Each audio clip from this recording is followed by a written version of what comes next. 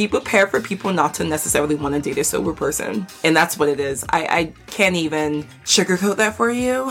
And then also be prepared for people who say that they are cool with it, but reality is that they're not. They'll say it to your face, and then you go out and it's like, oh wait, psst, you're serious. You're serious.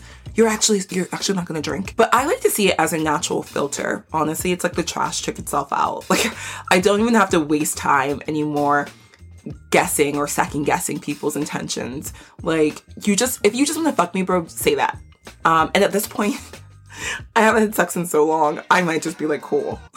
Hello, and welcome to the Sober Butterfly Podcast, your favorite resource for sober fun, travel, and inspo. I'm Nadine Movida, and this week's episode, we are talking about all the things we wish we knew before getting sober. I myself curated a list of things I wish I knew, but I also asked some people on Instagram to share, like, what is it that you wish you had known going into this? Would it have affected or changed your decision to get sober? I think everyone would take something away from this episode, so you want to stick around. Okay, the first thing is pretty obvious. Alcohol, it's everywhere. Okay, it's pretty unavoidable. I personally think it's America's favorite pastime, honestly. But I wish that I had recognized just how prevalent it is in our society.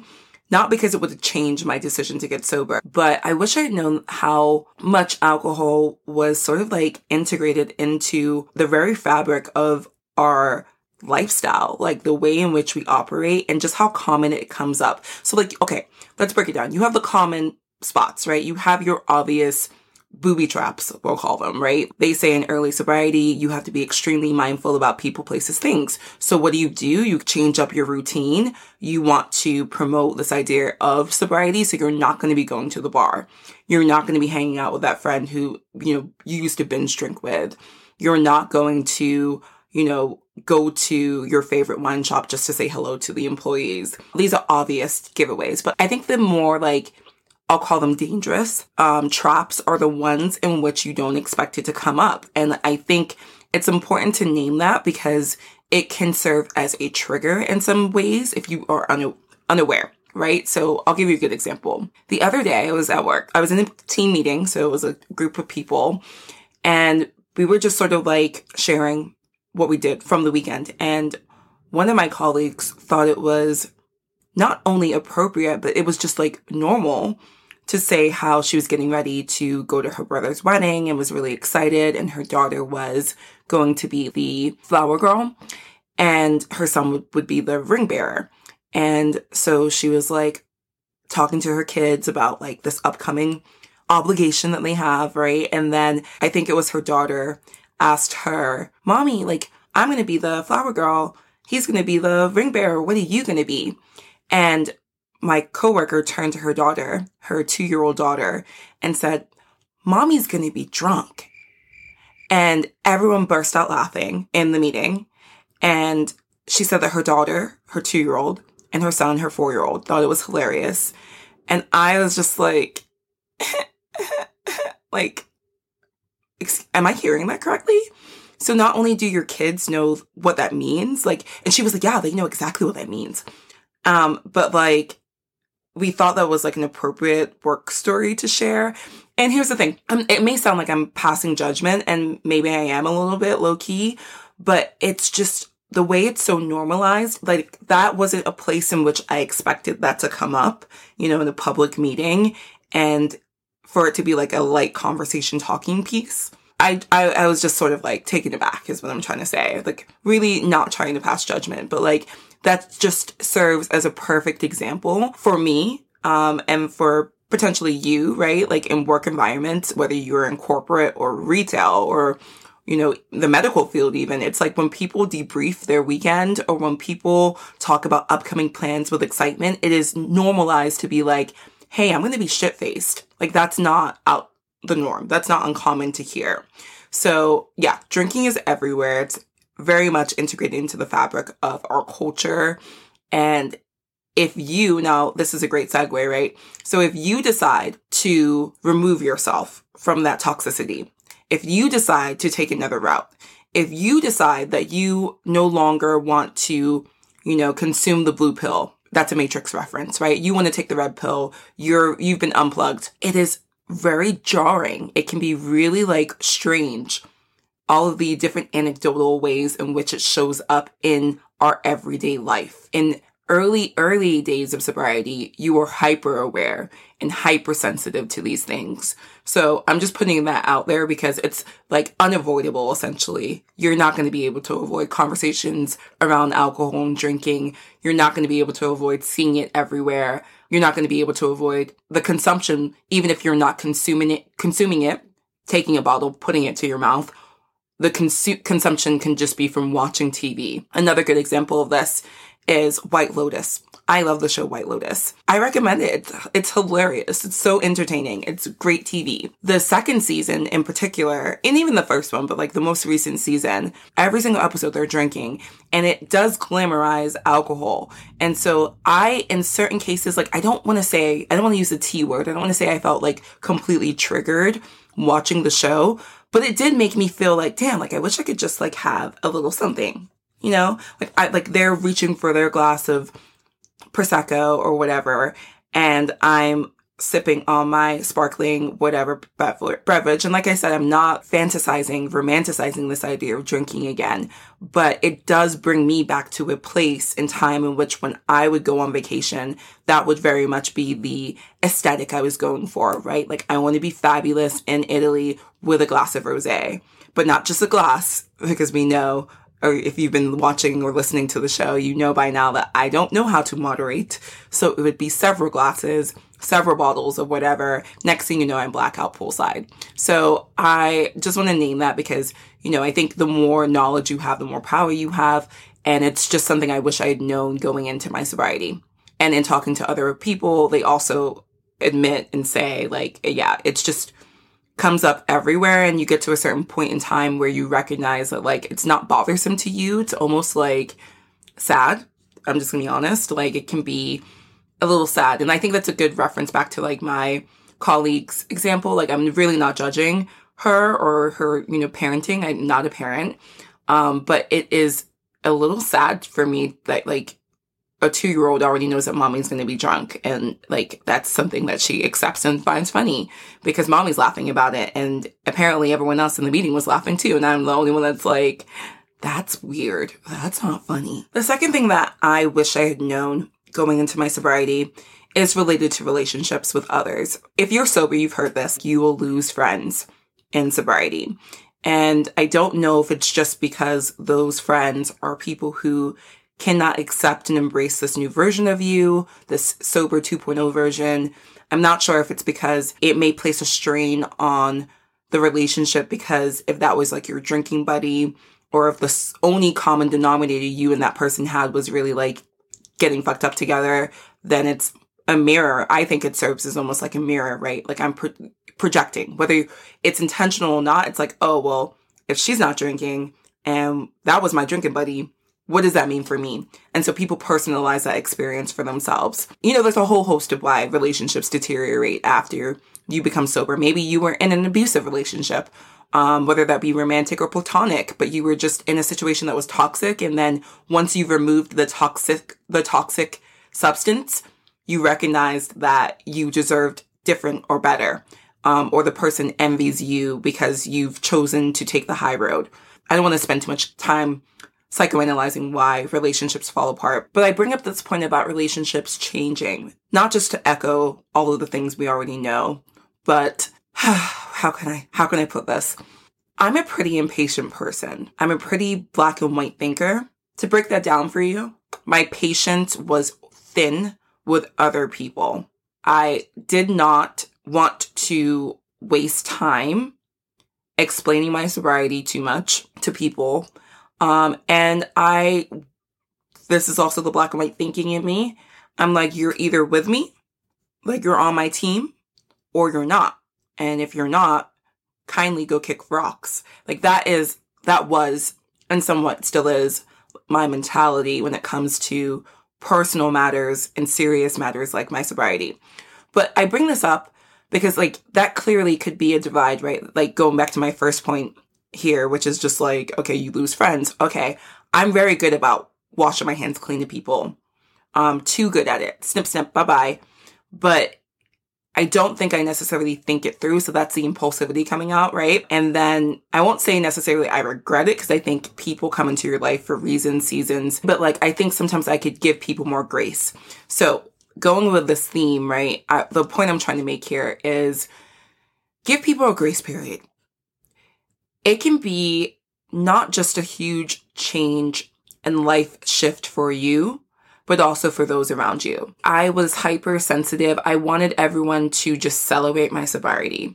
And I do think that's what good friends and good people do in your life. They celebrate your victories. And I think getting sober is a victory. But going back to this idea that like people personalize sometimes the experience, and it can be a grieving period for them, not just for you. So I definitely grieved alcohol. That was like, I see it as a toxic ex, right? Like I was in a really bad relationship for way too long, for many, many years with this substance. And so when I had to finally sever ties, it was a grieving period. And I gave myself that grace and I gave myself that space to grieve. I think it's fair to extend that same energy and courtesy to those around you who want to be there for you, who want to still be friends, still have that relationship with you, but may not know how to operate, may not know how to proceed, may not know how to be a good friend to you because of their own inner workings, or because you've switched up. If anything, like they're still the same. You're the one that's different. You're the one that's embarking on this new journey. And so they may want to come along for the ride, but they just may not know how to actually hop on the train. I'm going to go with this analogy. Also, a train went by. You may not have heard that. Something I wish I had known is relationships will change. Some of them change because they just deteriorate and it's not worth salvaging. But also recognizing that relationships need time and they go through seasons, and not everything needs to be a complete loss or write-off, which I'm guilty of. And maybe this is more a me thing. If you've experienced something similar, I don't like to ever use the word regret, but I have some things that I wish I would have done differently in terms of like how I maneuvered in relationships because of my sobriety, right? Like I think just in the beginning, when you're sober, no matter the reason for getting sober, it's just a sensitive time for you because you no longer have alcohol as your coping mechanism. If I was pissed at someone, for example, not even pissed, like sometimes you just like feel like the relationship is just weird. It's not like where it was, or there's just energy that's off. I would just drink about it. Like I wouldn't like take the time to speak on it. I wouldn't take the time to address the unspoken, the elephant in the room in that relationship. I would just sort of like drink and then forget about it, quote unquote, forget about it. We know we don't really forget about it, but you know where I'm going with it. Once you remove that coping mechanism of being able to just drink and quote unquote forget, then you either address it with the person or you don't, but it's just less room for you to lie to yourself and pretend that things are going the way you want them to. One more note on relationships changing. So I'm going to throw dating. I need to do a full episode on dating, but here's the truth. I haven't really been dating. I haven't dated in over 14 months. Just this past weekend was out in the streets and I met a ton of guys. I know there's something going on in the universe. I mentioned last week on last week's podcast episode that I'm doing Gabby Bernstein's 21-day manifesting challenge. This is by no means sponsored by Gabby, but Gabby, if you're listening, thank you so much. But I set my intention. It wasn't even about love. It was sort of just more about like opening the channels and like being just open to like whatever the universe wants to dump on my doorstep. But I say all that to say that it's been, okay, dating will change. I'm going to do a full episode on dating, but just be prepared. Something I wish I had known is that people, depending on who you want to date, be prepared for people not to necessarily want to date a sober person. And that's what it is. I can't even sugarcoat that for you. And then also be prepared for people who say that they are cool with it, but reality is that they're not. They're just not. They're just like not cool with it. Like they'll say it to your face and then you go out and it's like, oh wait, you're serious. You're serious. You're actually not going to drink. But I like to see it as a natural filter. Honestly, it's like the trash took itself out. Like, I don't even have to waste time anymore guessing or second guessing people's intentions. Like, if you just want to fuck me, bro, say that. And at this point, I haven't had sex in so long, I might just be like, cool. Dating is awkward. Sex is awkward in the beginning, you know, when you're just doing it for the first time, when you're going on that first date or you're hooking up with someone officially for the first time. It's awkward. And I won't say we, I'm not going to include you in this. Myself very much used alcohol as a icebreaker. I can count on one hand a small number of times have I had sex with someone for the first time sober. And if I'm being, you know, I was trying to be, I gotta be honest with you guys. I will extend that. I'm going to raise one and say, like, not even first time, period. Like, even, you know, I was in long-term relationships. I've been in longer-term relationships, situationships, and I used to be blazed. I used to be completely fucked up having sex. So I need to work through those things. Clearly, I've 100% had more drunk hookups than sober hookups. I can probably count on one hand how many times I've had sex sober. Completely sober. Completely, like, nothing in me. And I enjoy sex. It's not like I'm using it to or maybe, I don't know. I don't think I'm using it to mask, like, not wanting to have sex or, like, being afraid to have sex.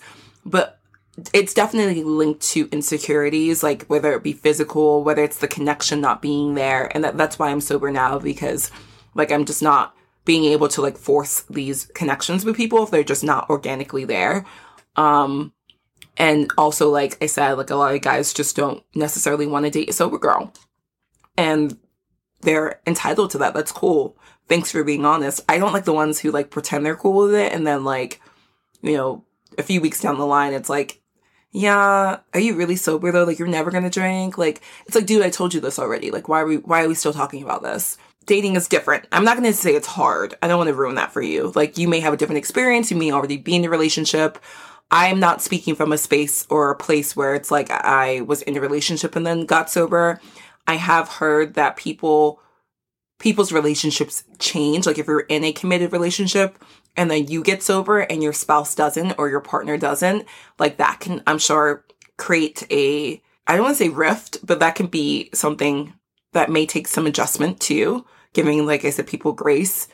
But yeah, if you have experiences similar to mine or different, I'd love to hear. I'm always looking for more data. I'm always looking to hear people's experiences just from my standpoint, from my personal background. Like, I just haven't been dating very much, but like I said, I went out this weekend. I feel like I have viable candidates that I can potentially connect with about this very topic. To be continued. Okay, that's the point I'm trying to make. I want a boyfriend this year. Like, I really I'm going to put that out there. I'm just going to be real. I'm going to claim it. I want a man. He doesn't have to be sober, but he has to respect my sobriety. Okay, so we've looked at, like, sort of a macro level, like drinking being everywhere, things I wish I knew in regards to, like, what it's like to function as a sober person in society. Then we looked at, like, more personal relationships with other people. So, like, kind of more of a micro level, people that you know, people that you may want to get to know if you're dating per se, giving people grace that deserve it. Not everyone, by the way, deserves that grace. And now I want to talk more personal. So I want to talk about you. Your relationship with self will change, and for the good. I promise you, it will be for the good. And I wish I had known that sooner, because darn it, I would have gotten sober years ago had I known it was going to be this good. Truly. And if you're new in sobriety, there is something known as the pink cloud effect. I think that natural high, that euphoria of just, like, removing this depressing substance, literally categorized as a depressant, from your life can be, like, really exciting and new. And you're just like, oh my God, sobriety is the best thing that has ever happened. And I cannot believe it. That was a phase, right? Pink cloud effect is a phase. It's not forever. Just in terms of, like, how my relationship with myself changed, I got honest with myself. I wasn't very good with that before. I was very good at masking. I was very good at lying to other people, but mainly to myself. And it's like, if I just tell myself this, then it will be true. There's only so long you can lie to yourself before it catches up with you. Lying to myself in terms of the extremeness of, like, okay, well, I don't have, for example, disordered eating. You know, I don't have a problem with this. I don't have a problem with that. Like, everything will work itself out. But no, it won't. If you don't make the changes, things are not going to work itself out. Like the natural progression will be you're going to not be on the course you want to be on. So once I got sober, I had to get more honest with myself about the state of my life and work through that. My self-esteem also dramatically improved getting sober. So I realized before sobriety, I had no self-worth. I was worthless. I'm being honest, and I'm not being dramatic here.